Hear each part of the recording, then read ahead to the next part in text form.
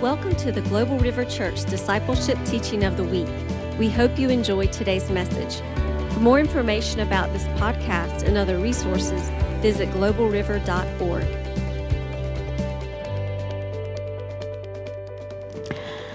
So this past fall, Ron and I went to the Voice of the Apostles, and it was really awesome. And one of the things the Lord was speaking to me about was grace.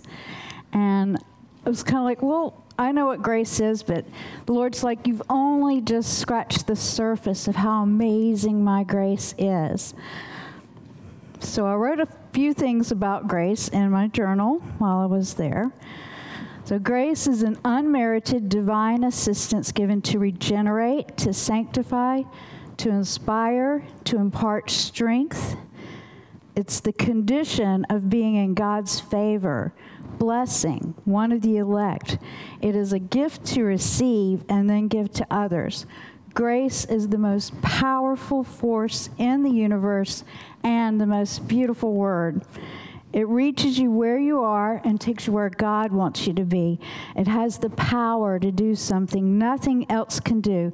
Transform you at the core of who you are, your heart. God's grace intervenes to give us the ability to do what we're called to do, but what we could never do on our own. Hebrews 13:9 says, "It is good that the heart be established by grace." Joseph Prince writes, "When you think that breakthroughs depend on your abilities to obey God, then your heart will not be at rest. It will be filled with worry." Why? Because no one can obey God perfectly. But when you depend on God's grace, the opposite happens. Your heart becomes established. Because of His grace, you have full access to His blessing. Your part is only to believe and receive. And the Lord reminded me of one time I went rollerblading at Wrightsville Beach. They have that loop that goes over the bridge and goes around and back over the bridge and back to the park. So I'm out there and I'm just like it was hard, and I was just like doing my legs and pumping my arms and up, but I'm determined I'm going to go all the way around. And so this man is jogging, and he's coming this way, I'm going that way, and as he's going by, he's like, it's really hard when you're going against the wind, and he keeps going, and I was like, what did he mean by that? Could it really make that much difference? So I just kept going, and then I was like, okay, I'm going to try it. And I turned. As soon as I turned, whew, the wind hit my back, and I didn't have to move my arms or my legs at all. And it's almost like, whoa, I'm going too fast. So that's the difference of what it feels like when you're trying to do it and when God's grace is helping you do something. He also told me he wanted me to read the book of Luke. And so I came across this, Grace Through the Eyes of Jesus by Paul E. Miller, and it's a Bible study on Luke. So I was like, oh, I think I'm supposed to read this. So it has about the Good Samaritan and the prodigal son and different things like that. And the first one is the woman with the alabaster jar. And so I got stuck there because I was just like, I want to learn more. I want to dig deeper and find out more. So I just started reading other things and digging deeper. And I got really inspired and learned a few things. And I felt like the Lord wanted me to share them and to call it Alabaster Heart. The concept being that instead of bringing a jar that you break open, we bring our heart to the Lord, and we break open our heart and we pour out our love to Him. And I feel like I got many confirmations to this. One was I came across a song, and the song's name was Alabaster Heart. And when I listened to it, I got a vision for a dance that we're going to do on Resurrection Sunday. So that was one confirmation. And then when I was reading in Luke 3:3, it says, John went preaching and baptizing throughout the Jordan Valley. He persuaded people to turn away from their sins and turn to God for the freedom of forgiveness. And then the note says, this is the definition of repentance. It has two concepts, turning away from sin and turning to God. for freedom. They are linked together as one word, translated as repentance, and the Aramaic word has the concept of returning to God or to unite with unity. So John's message was revolutionary. He told the people that forgiveness of sin was a heart issue, not to be temporarily gained through animal sacrifice and the corrupt religious system of the day. And it says repentance, or breaking open the heart, is more important than religious acts. Repentance breaks open the heart and changes our attitude to God. And then one of the things I came across is it was an article by Paul J. Bucknell, and I just wanted to read a little excerpt from it because I thought it kind of summed it up really good. After pondering this story from Mark 14, my heart was moved to give to my Lord whatever He wanted in my life. I was thinking of the most valuable treasures I had: my money, my van, my house, my family. Actually, in the past, I had given these things one by one to the Lord, all that I have and am, including my life, reputation, wife, children, wealth, possessions. I've given them all to Him. Then in a sense of quiet joy, I dedicated the most precious thing to Him, my heart. He is my all in all. I have nothing that is mine. All is His. So an alabaster heart is a childlike heart. Luke 18:17 says, I tell you the truth, anyone who doesn't receive the kingdom of heaven like a child will not enter it. An alabaster heart is a listening heart. In Luke 8, Jesus says, listen with your heart, and then you'll understand. So there's a difference between hearing with your ear and listening with your heart. Luke 8:18, this is from the Passion Bible, says, so pay careful attention to your hearts as you hear my teaching. This is Jesus speaking. For to those who have open hearts, even more revelation will be given to them until it overflows. And for those who do not listen with open hearts, what little they imagine to have will be taken away. So faith is what we believe with our heart. And once we believe something with our heart, nothing and no one can talk us out of it, as opposed to mental assent, which we can be talked out of, as illustrated in the parable of the sower in Matthew 13. So I have this actually on my phone because it was sent by Ron. It was one of the Bill Johnson devotionals that he sends out in the morning. And I thought it was really good. So a fundamental lesson for us in this historic fact is that even a church in revival, known for great teaching and citywide impact, needs more revelation. It's not automatic to say the Spirit of God is welcome here and free to do as He pleases is not enough. Many of the things we need and long for must be prayed for specifically and pursued relentlessly. Such is the case with the spirit of wisdom and revelation. Only when wisdom and revelation are passionately pursued do they take the place they deserve in the Christian life. And then this is from the Amplified Bible, the prayer from Ephesians 1. I pray that the God of our Lord Jesus Christ, the Father of glory, may grant you a spirit of wisdom and of revelation that gives you a deep and personal and intimate insight into the true knowledge of Him. And I pray that the eyes of your heart, the very center and core of your being, may be enlightened, flooded with light by the Holy Spirit, so that you will know and cherish the hope, the divine guarantee, the confident expectation to which He has called you, the riches of His glorious inheritance in the saints, and that you will begin to know what the immeasurable, unlimited, surpassing greatness of His active spiritual power is in us who believe.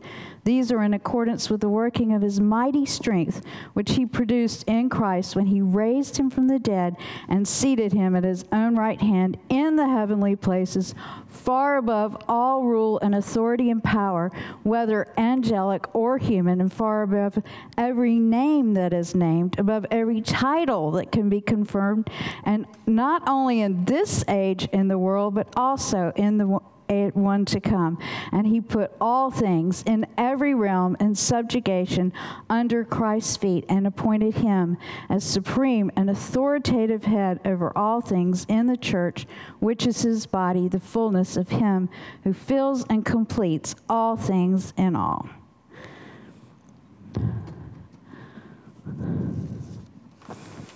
So an alabaster heart is a yielded heart. In Song of Songs, chapter 1, verse 2, it says, "Let him kiss me." And the note says, to enter in the doorway of Jesus' heart, we must begin by saying, "Let him." All we need to do is bring him a yielded heart and let him do the rest. God's loving grace means that he will be enough for us. We can let him be everything to us. We don't begin by doing, we begin by yielding. The Hebrew word for kiss is neshak, which also means to equip or to arm for battle. So we need his kisses to become equipped warriors for him. And then I had a section of notes about trust, and I was like, do I really need to keep this in here? And so I was praying about it. And then on Wednesday, February 17th, at intercession, Pastor Tom started off with, does anybody have anything on their heart? And Daisy read from Psalm 40. And then a little bit later, Tony read all of Psalm 40 and prayed into Psalm 40. And then a little bit later, Doug Henry had communion, and he's like, the Lord told me Psalm 40, but since it's been read a couple of times, I'll just read the commentary. Well, in my Bible, like one of my Bibles, I have an Inspire Bible that has a journaling and place to color on the sides, and I had in big letters, trust. And part of Psalm 40 says to wait patiently on the Lord, and this is during the hard times. And I think it's impossible to wait patiently on the Lord if you don't trust him. You can for a certain amount of time, but after a while you go into discouragement, disappointment, doubt. You'd want to give up, maybe strive, make it happen on your own.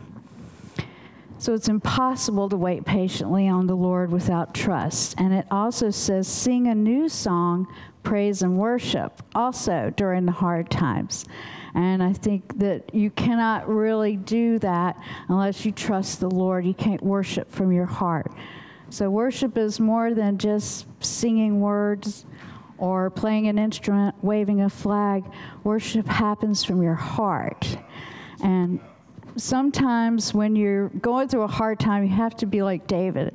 And you have to tell yourself, I will, soul, you will praise the Lord. You will worship the Lord. And you start thanking the Lord. You enter his courts with thanksgiving and praise.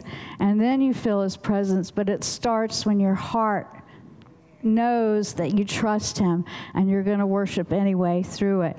And that's when usually the miracles happen, the breakthroughs happen, the answered prayers happen. And so trust is very important. In Song of Songs 4:8, Jesus says to his beloved, now you are ready to come with me as we climb the highest peaks together.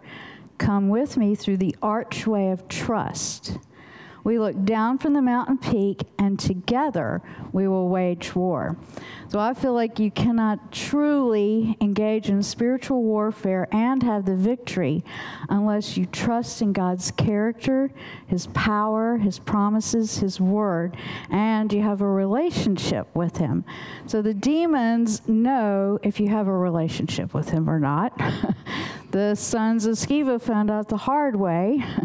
In Acts 19:15, the demon in the man they were trying to do an exorcism on said, I know about Jesus, I recognize Paul, but who do you think you are? So true authority comes from relationship with Jesus Christ, not just using formulas and techniques. The evil spirits know the depth of your relationship.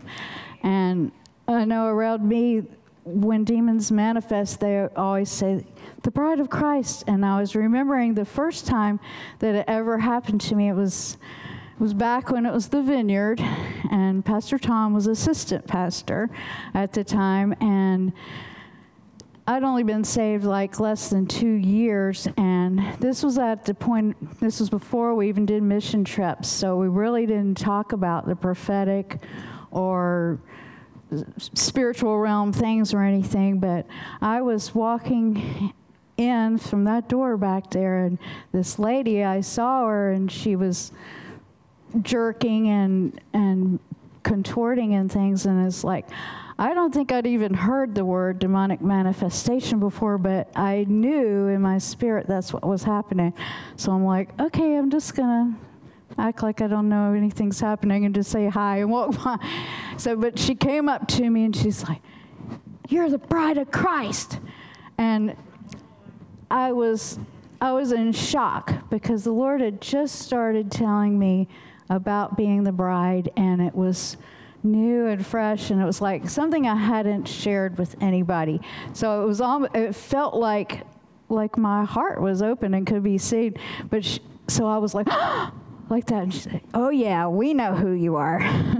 So they know even when we don't even like when other people don't know, or when we're not fully embraced in it.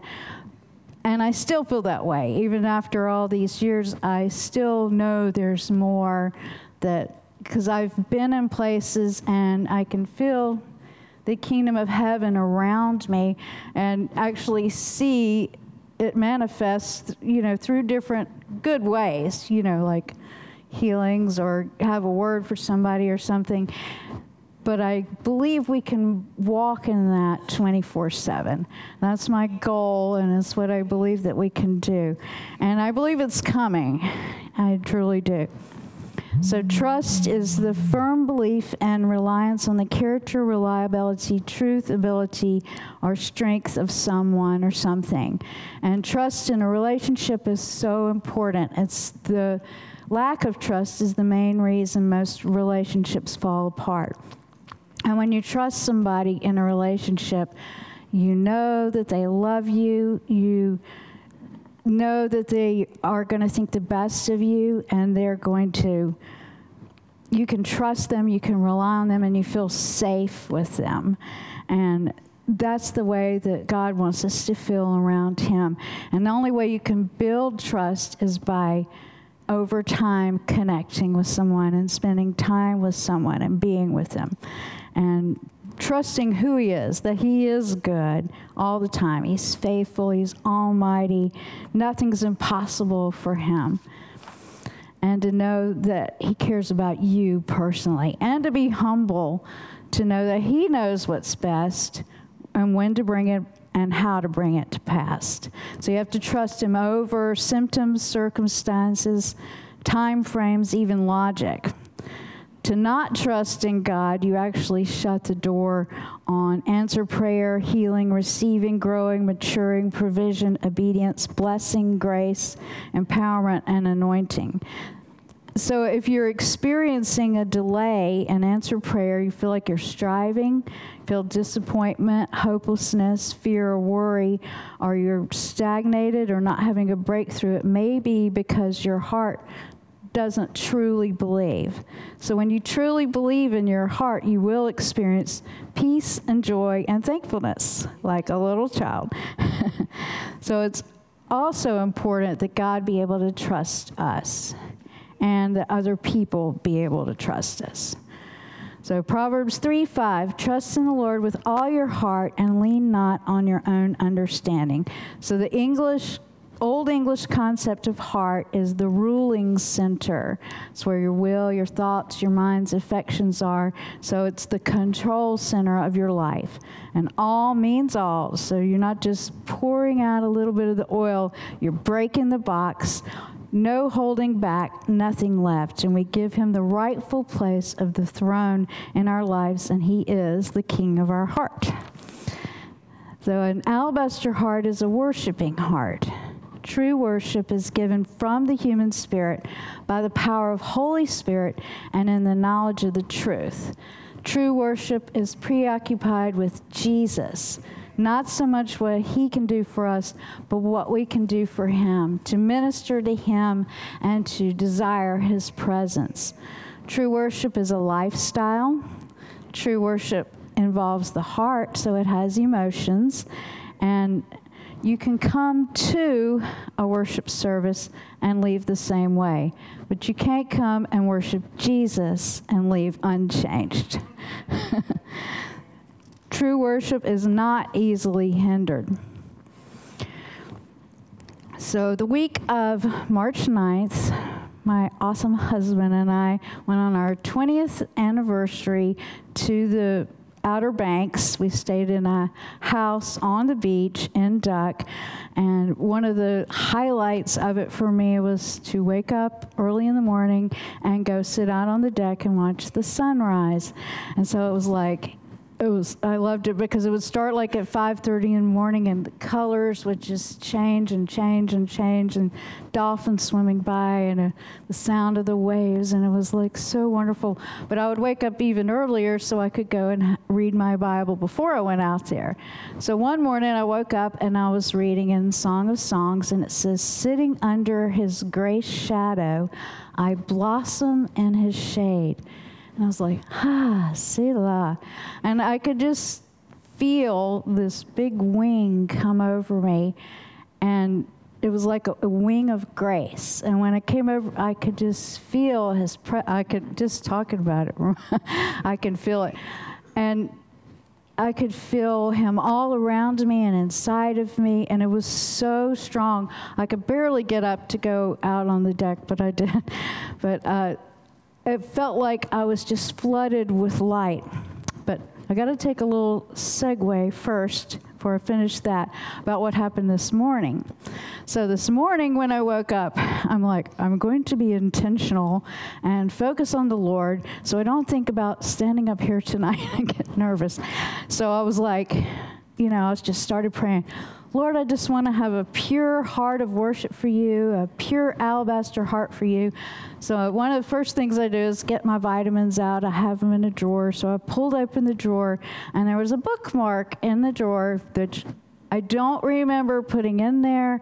I don't remember ever having before, but it had the word pure and a heart on it. So I was like, oh, Lord, thank you.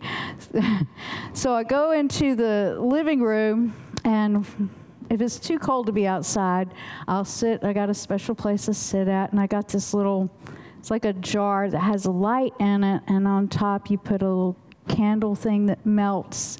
So it gives off a little light and the beautiful aroma.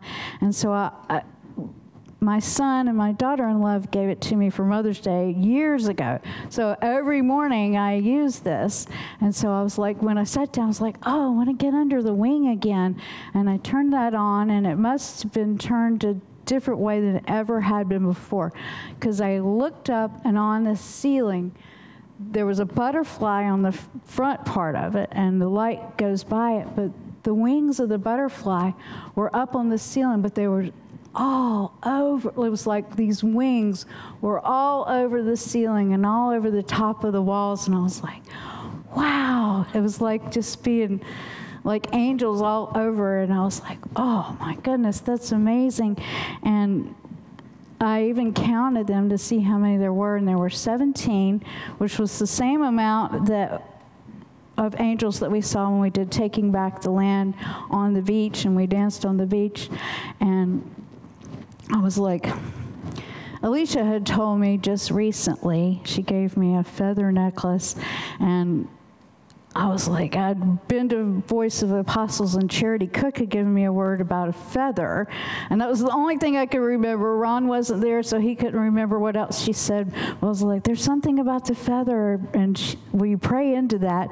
And she had a dream that the Lord gave me another angel for taking back the land, and I've had several confirmations to believe there's still more to be done with that. And I was like, okay, well, that would make it 18. And then I happened to look, and back in the corner was the 18th one. So I was like, well, Lord, you're so amazing. So, and he's been encouraging me all day. I could just cry.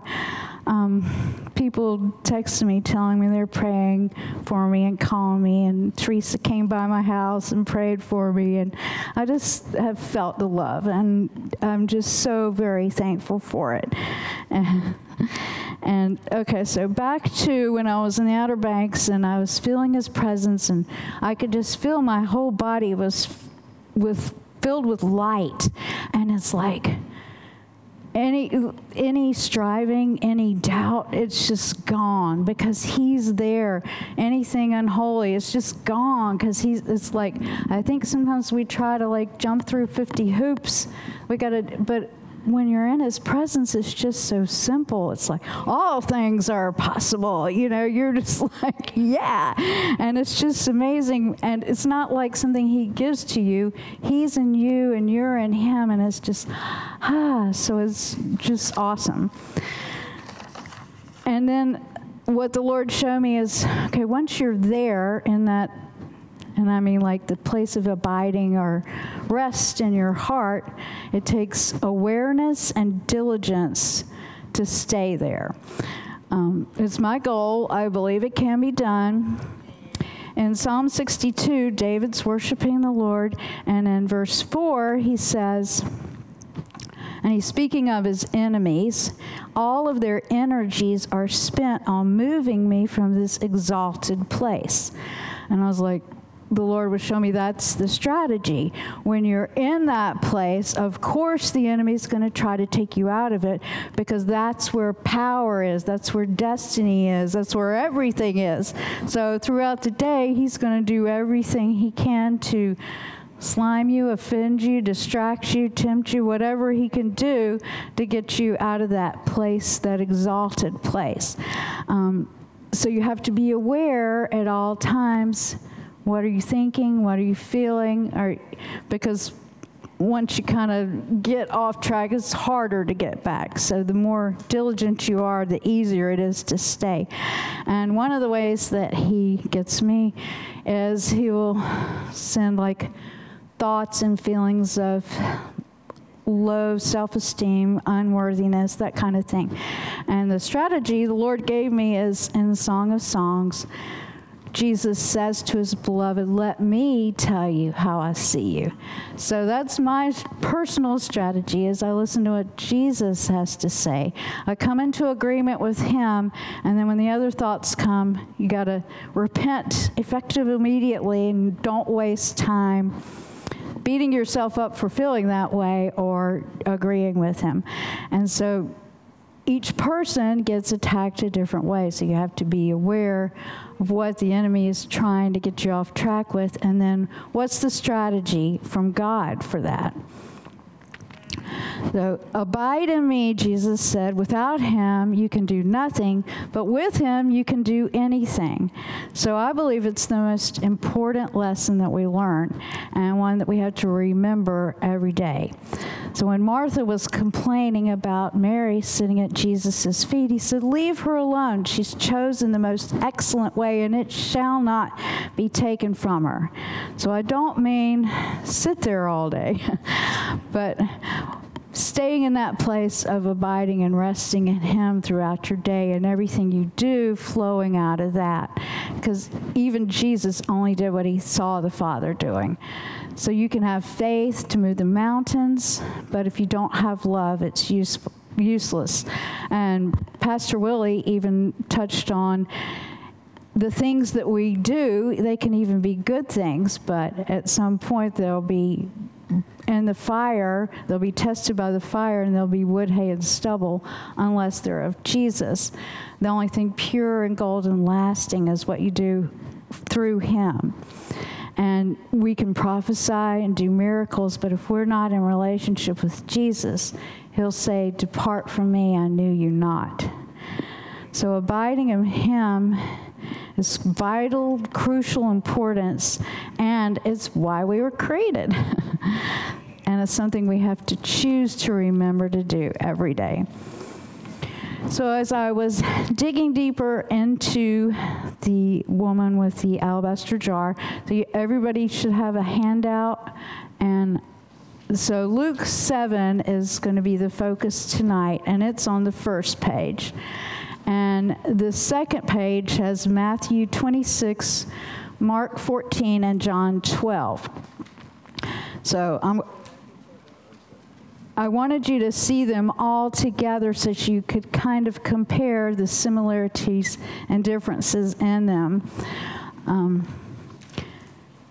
When I was reading different commentaries and everything, I will just say there was considerable debate about some of the points, some of the details in all of these, and so much so that I feel like it's okay for me to say what I believe, knowing that there are people that believe different things on each of these details, and I believe it this way because it's what ministers to my heart and inspires me, and hopefully it will for you too. So one of the things that they differed about was that they thought that all four accounts were of the same event. And I believe it was Luke 7 was a different event than I'll call them the other three. And the reasons I believe that, Luke 7 happened in the north in the area of Nain and Capernaum. The other three happened in the south in the area of Bethany. Luke 7 happened at the house of Simon the Pharisee. The other three happened in the house of Simon the leper. Luke 7 happened near the beginning of Jesus' ministry. In Luke 8, it says, soon afterward, Jesus began a tour of the nearby towns and villages, preaching and announcing the good news about the kingdom of God. He took his 12 disciples along with him, also some women who had been cured of evil spirits and diseases.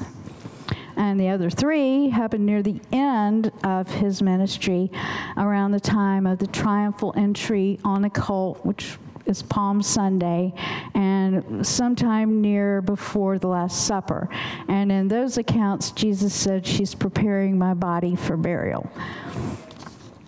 So another thing was some people believe that it was three different women, that there's Mary Magdalene, the sinful woman, and Mary of Bethany.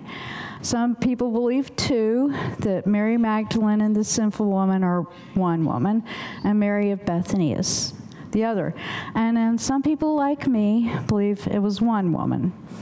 And one of the reasons they said that it couldn't be one woman was because how can this wonderful Mary worshiping Jesus and preparing him for his burial, how could she have been this sinful woman?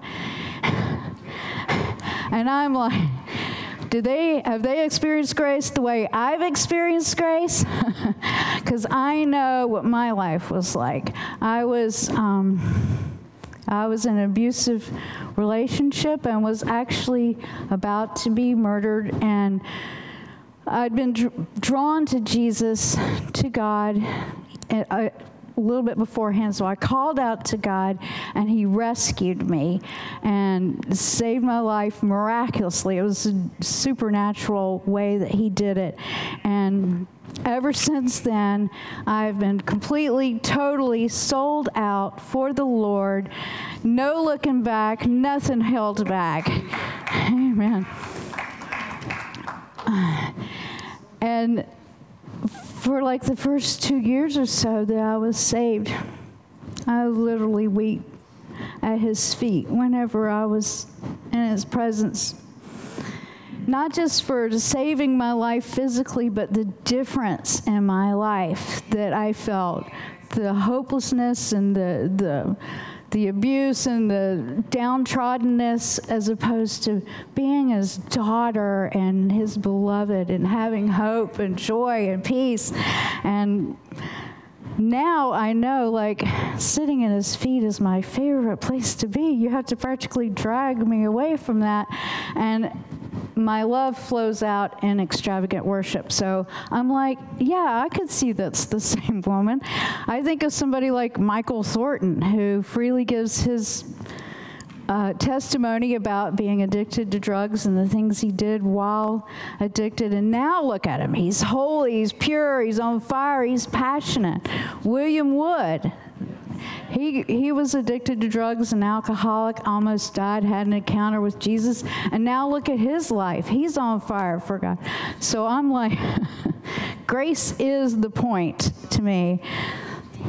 So if we truly understood the significance of this account, we would all be brought to tears and humbled by the Lord's goodness, because it teaches more than sacrifice and repentance. It teaches love, forgiveness, and real freedom. So genuine repentance receives real forgiveness. Such a wonderful truth. Genuine repentance knows no limits, no boxes, and nothing will hinder that type of worshiper. No fear, no Pharisee, no political correctness will keep such a worshiper from pouring out their love on Jesus.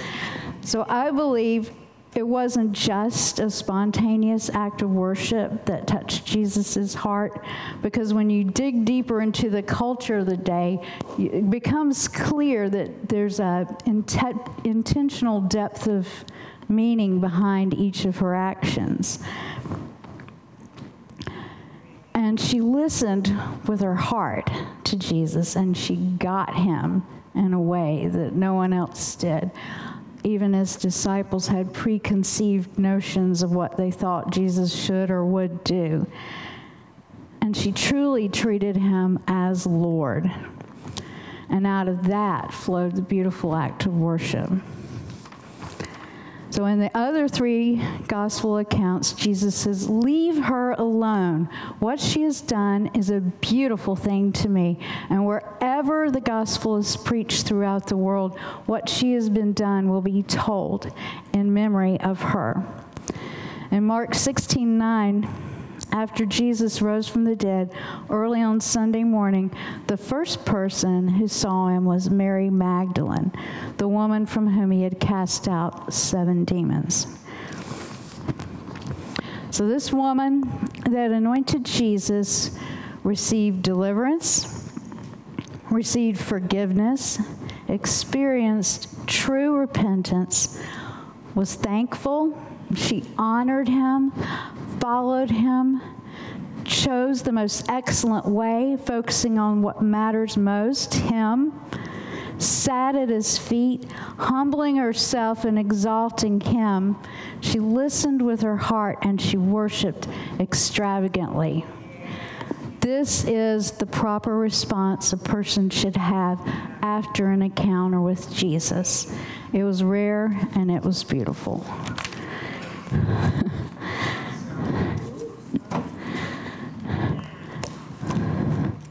So if someone could read Luke 7:36 through 50, please.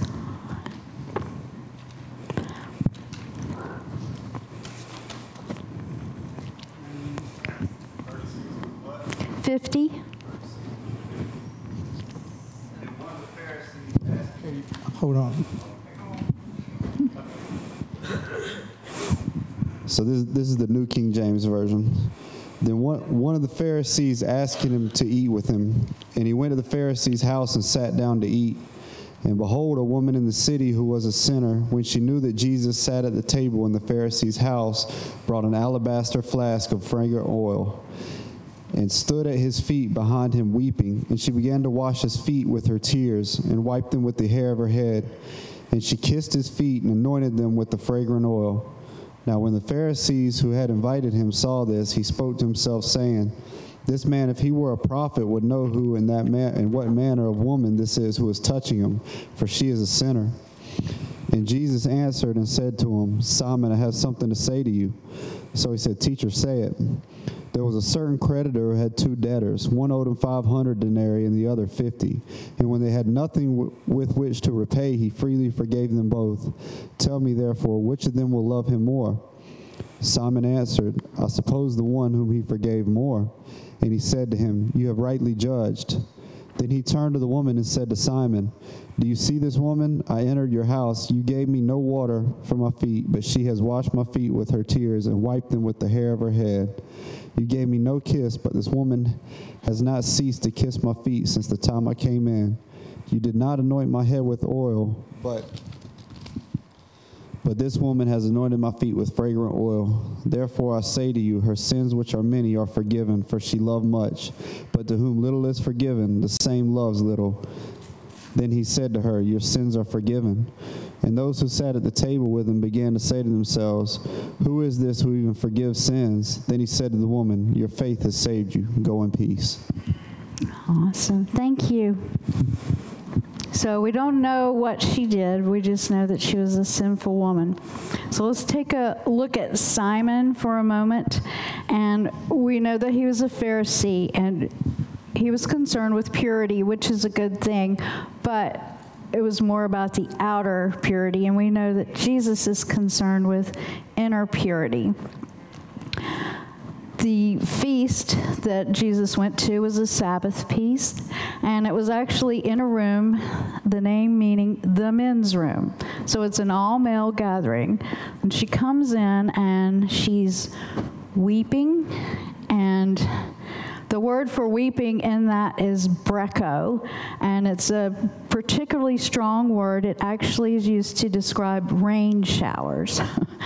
And so she was literally cleaning his feet with her tears. And the word for kiss is also very strong, and it means to kiss eagerly, affectionately, and repeatedly. So in that day, in that culture, it was normal to wash people's feet, but they didn't kiss people's feet. That was very rare. There was one reference in the Talmud to a freed murderer kissing the feet of his lawyer when he was overcome with gratefulness to the lawyer for getting him off. Selah, I think she knew that and understood the depths of the forgiveness that she had gotten. So back then, and even some countries now, for a woman to have their hair down, they don't do that. They leave their hair up unless they are in private with their husband. And they even had another saying in the Talmud was that a man may divorce his wife and leave her no financial settlement if she goes out with her hair undone. So it was Simon definitely would have taken that as a very impure act, and they believed in impurity by association. You could become impure just by touching something or being near something. So that was one of his concerns. And so he starts judging Jesus. And he thinks in his mind, if this man were a prophet, he would know what kind of woman this is.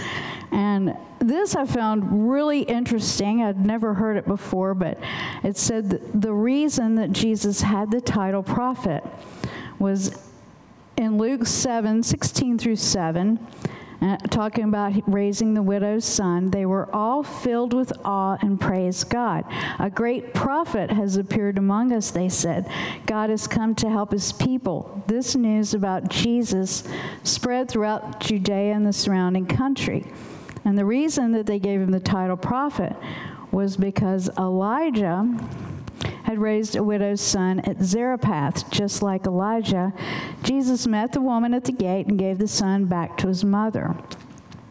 Elisha, the prophet, Elijah's disciple, Elisha, also raised a dead son at Shunem, only a mile from Nain. So when Jesus raised the widow of Nain's son, he was deliberately reenacting what those two prophets had done. So what is bothering Simon is that Jesus really isn't doing anything. He's just kind of letting her do all these things. And what happened is Simon put Jesus and the woman in a box. In paganism, you are put in a box because you are defined by your family or your past. And God doesn't think of people in categories, but as persons who can change. So the biblical view of a person makes grace possible. We're not frozen by our birth status or family. Repentance can happen. So our world is actually returning to paganism by giving people fixed descriptions.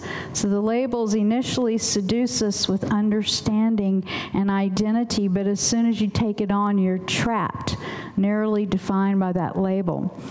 So William Wood says, Satan speaks to your history because he wants you to stay stuck. Jesus speaks to your destiny, who you are in him by his grace. He pulls you up into your identity, into your original design, to see yourself the way he purposely created you in your originality. And all we have to do is agree with him. So grace is designed to wage war against anything that doesn't look like Jesus in your life. It's an attack against everything that will hinder your destiny. So that's what grace is. So, I'm close. I was going to ask this a question, but I guess you can think, because I don't think we have time to do the answers.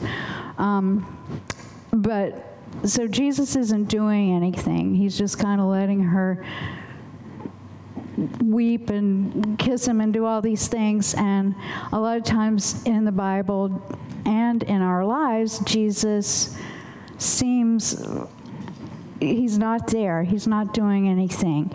And he's silent. So why do you think Jesus does that? And he does that so that we will have to reach out to him, that we'll have to come alive in some way and grow because he's hidden, and see him better and get closer to him.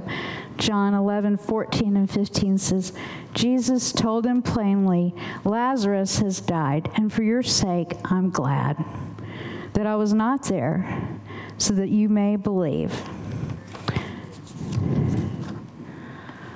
So secular liberalism. Secular liberalism tries to be the person of Jesus without Jesus. Without Jesus' atonement, which is the cross, without Jesus' presence, which is the Holy Spirit, and without Jesus' body, which is the church, and it always fails. It ends up creating a law out of compassion that's actually used to marginalize people, and that's what political correctness is. You can't do Jesus without Jesus.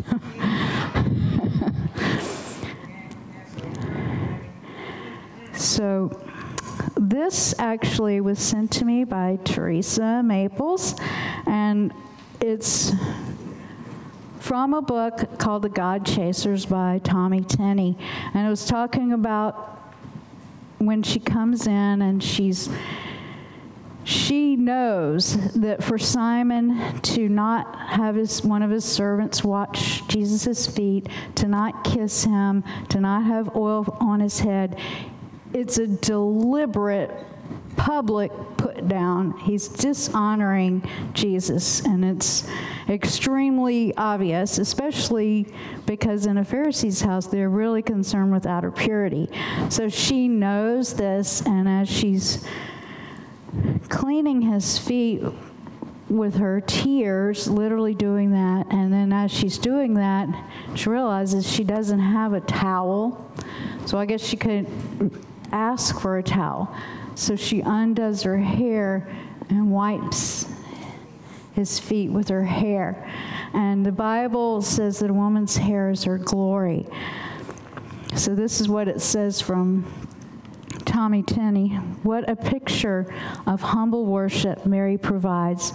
She dismantled her glory, her hair, to wipe it. And sometimes they could have animal waste on their feet because their feet got dirty. Animal waste from his feet. Our righteousness and glory are nothing but filthy rags fit to wipe his feet. She took the disdain and public disrespect of that household away from him and took it upon herself. She removed every evidence of his public rejection with her beautiful hair and took it as her own. Can you imagine what that did for the heart of God? Jesus gave us insight into his feelings. when he publicly and openly rebukes his host. So he points out what Simon's failure was, and then he says what the woman did. But not only what she did, she surpasses what he does. So Simon, you gave my feet no water. She wet my feet with her tears and wiped them with her hair. You didn't kiss me. She kissed my feet and hasn't stopped kissing my feet since I came in. Simon, you didn't anoint my head with oil. She has anointed my feet with costly ointment. So the scholar Kenneth Bailey says the great unrepentant sinner whose presence defiled is Simon, not the woman. The prophet Jesus has not only read the woman's heart, he's read Simon's heart. The judge Simon becomes the accused. And what Jesus is doing for the woman, he's empowering her, defending her, and exalting her.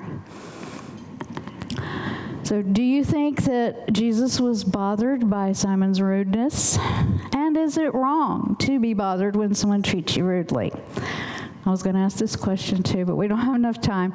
And at first we might say, oh no, we're not supposed to be bothered. But why would Jesus openly rebuke Simon and others in the Bible? So being bothered by sin is simply God's justice in us recoiling from evil, God's image in us reacting to sin. What is important to remember is not to react in the flesh, but to pray and respond with Holy Spirit's leading. So the law and grace work together, and that could actually be someone's breakthrough. So it's refreshing the way that Jesus treats Simon. He tells him the truth. It's what Simon needed to hear. He gave grace to the woman, and that's what she needed. So that's one reason we need the Holy Spirit and to be so in tune with Him, because He knows what people need to hear, even when we don't. So our modern culture has actually secularized grace. So that is, they've removed God from grace. They've taken the fruit of Christianity and thrown away the heart. So when grace becomes secularized, it becomes a law or a demand. We must extend grace, even to the extent that adultery, sin, sexual sin isn't wrong. So being able to not compromise and still extend love and grace and value to the person can only be done by Holy Spirit. And that's very important nowadays. So I felt like that's a really big point that the Lord wanted us to remember, that we can't try to figure it out. Only God can do it, and only us being so in tune with Him. He knows when people need truth and when they need grace and when they need to be just loved with where they're at and when they're ready to receive Jesus in their heart. And our country actually is in a crisis right now spiritually. I think our children specifically are being attacked in many ways. And the only way that we're going to get out of, it's actually, I believe it's like a box that we've been put in, Satan putting us in a box, and little by little making them smaller and smaller. And the only way that we're going to break open that box is through Jesus, through the Holy Spirit. I truly believe that God's heart for America, for children, and the world will be fulfilled, but we have to partner with Him and do it when and how He wants to do. So one of the themes of this is breaking boxes. So breaking open your own heart, breaking out of the box and limits we sit on ourselves, letting God out of the box of tradition so Holy Spirit can have His way, and breaking the box of fear of man. I think it's very important. So, let me see what's there. So Jesus closes with this blessing, your faith has saved you, go in peace. So that's what Jesus would say when he healed someone. So this is like a healing miracle, only it was with her soul and her social standing. He didn't say your love has saved you, because the whole point is not our doing. It's not our obedience that saves us. What saves us is our brokenness. And faith is when you have a huge view of your sin, but an equally big picture of a forgiving God. And shalom is the word behind peace, and it means more than not fighting. It means a community characterized by peace, prosperity, unity, and love, and it's like peace of heaven on earth. And that's what Jesus gave to the woman and to the men in this community mealtime. He gave them shalom. So Jesus, it brings justice to the weak, and he empowers the downtrodden outsiders. I had a dream recently, I think it was like within the last month or so, where I had like really long hair, and it was touching the ground and following behind me like a veil, and I saw the word, or the letters F-O-R-G-O-S, and heard the word friend. And then, let's see, it's in here. Long hair, or hair in the Bible, means consecrated unto God. And F-O-R-G-O-S is forgoes. So if we forego the world in favor of having a friendship with God. And I think that's what one of the things that God is calling us to is to be in that friendship relationship with the Lord.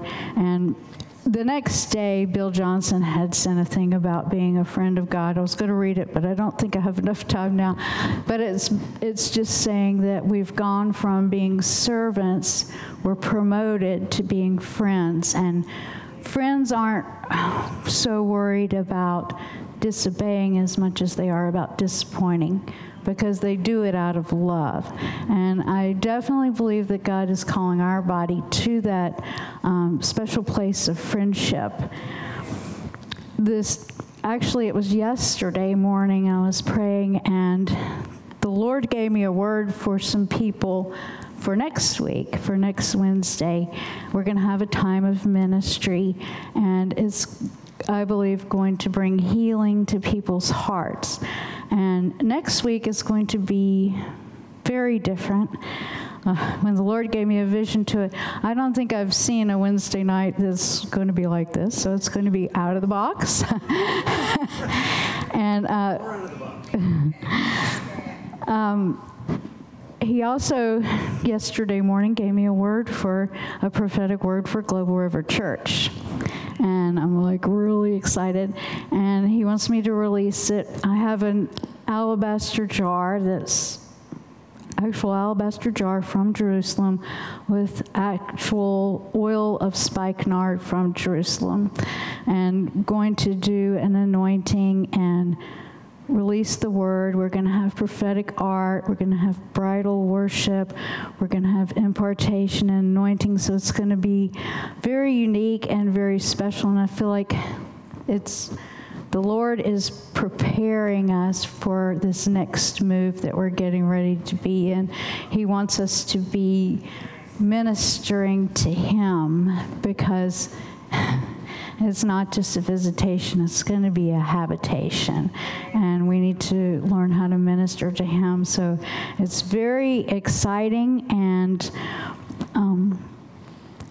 I'll just pray. I just thank you, Lord, for what you're doing on earth right now, for who you're calling us to be. It's amazing that you've called us to be your friend. We want to be those that have their lamps filled with oil. We want to go deeper with you. And we thank you, Lord, that you're taking us on the ultimate quest. So I want to end with this ultimate quest. And this is actually from Bill Johnson's face-to-face devotional. So the blessing God assigned to Israel was the declaration of the favor of his face. Thus, it is through Israel that the rest of humanity has been invited into this ultimate quest. When we go deeper, we find that the history of Israel calls us to this quest by revealing the fact that God himself is on a quest. The quest for our faces, as it were. He's on a quest to restore the face-to-face intimacy with his children that was lost through sin. Perceiving God's pursuit of us through Scripture is a vital ingredient in helping us come to the place where we can understand and become possessed by the impulse to pursue him in the same way he has pursued us, with complete abandonment. Those who embrace the ultimate quest are simply those who have correctly perceived and responded to his invitation for a restored relationship. So, thank you.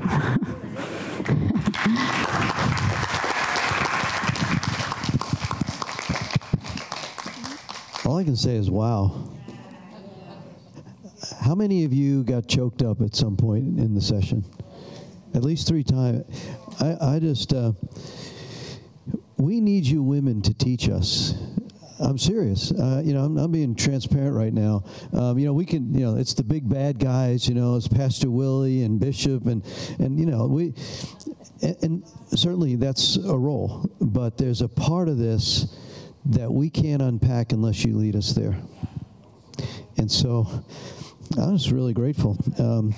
So let's just stand and God, I thank you for all the gifts. It says when every joint is supplying, the body is well. And so, God, I just thank you. I know there was a time Mary, Esther, and Ron could have left here and offended, and I probably would have. And they stayed in the fight, and then there was times that she wouldn't even think about getting up. And now look, God, I thank you. Those gifts are everywhere in this body. And so, Lord, I just pray we want to invite all of that to come forward, to be released as we move into this place, a greater and greater revelation of your goodness and your love for us. And so, Lord, I thank you that I ask for real divine encounters, dreams or revelation, quiet times, that we'll be that diligent and disciplined to set aside the time and just wait on the Lord. And so, Lord, we thank you for your grace. Thank you that you loved us. There's no one here that has anything to brag about. It's all about your grace. And so we're so thankful, Lord. I just lift up all the needs in the body. You know those that are struggling, the family situations, those that are sick, laid aside. Lord, I pray for the weekend, that for Brian Starley and Camden Starley, Lord, that they're going to come and they're going to bring something. I ask that you would protect their lives right now, that you would guide them, deliver them, show them, let them see what you have for this body. They're prophetic people. Lord, they've given their lives over to you. And so, Lord, I pray for Neil Blake, the tent, the setting up of the tent Saturday, that, God, I don't know where this is all going. But we don't need to. You just said, trust me, and that's enough. And so, Lord, you can lean any way you want on us, and we'll not lean on our understanding. And then the pathway will be enlightened, and that you'll bring about your presence in special ways. So I thank you, Father, for all those tonight listening by live stream. And Megan, are you here? Yeah, Megan's here. Can you... testimony? This woman's a walking testimony. There's several here. John is as well, but so most of you are probably aware I went to Atlanta and I had major surgery. They ended up doing way more than they anticipated on doing. Surgery went from lasting 3 hours to 6 hours, which was mind-blowing to my mom. But anyways, after a chest tube being placed, they went in through my diaphragm. The testimony that I have is they found something on my diaphragm that was not only a concern for endometriosis, but it was also a concern for the C word. that I'm not going to say because I know that the Lord says so much more than that. But my biopsy results and all of my pathology came back, and there was no cancer on the diaphragm. But the craziest thing that I experienced through the entire process of everything was, I mean, obviously, getting on an airplane for the first time, but that's a story for another time. But my surgeon came in my pre-op room as they were getting me ready for surgery, and I was super anxious. I don't do well with anesthesia normally. I have a really hard time with anesthesia, and I was just really anxious. And my surgeon came over and he laid hands on me, and him and his entire team prayed over me, prayed for the surgery, prayed for the whole process. And then when I got to the OR, and yes, at this point I was a little loopy, I'm not gonna lie, they prayed and held my hand while I went to sleep. But the biggest part of the entire situation was my surgeon. I'm like hot right now. My surgeon was able to remove every ounce of endometriosis from my entire body and stated that there is endometriosis. I'm going to tell you guys, there's no cure, and it is awful. It's an awful disease. But he said that there is only, even though they say that it always comes back, he said there's only a 1% chance that it would, and he said that he prayed prior to the surgery and the Lord told him that it was not coming back.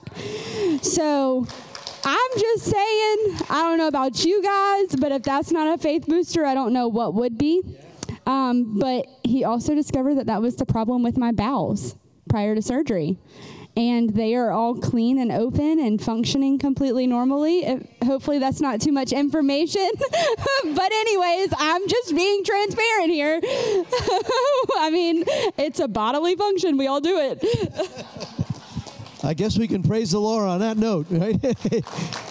God bless y'all. Thank you for being here. Have a great night, everybody. We'll see you next Wednesday. I'm now excited about next Wednesday. So don't forget, Saturday morning, if you can be available, please be available.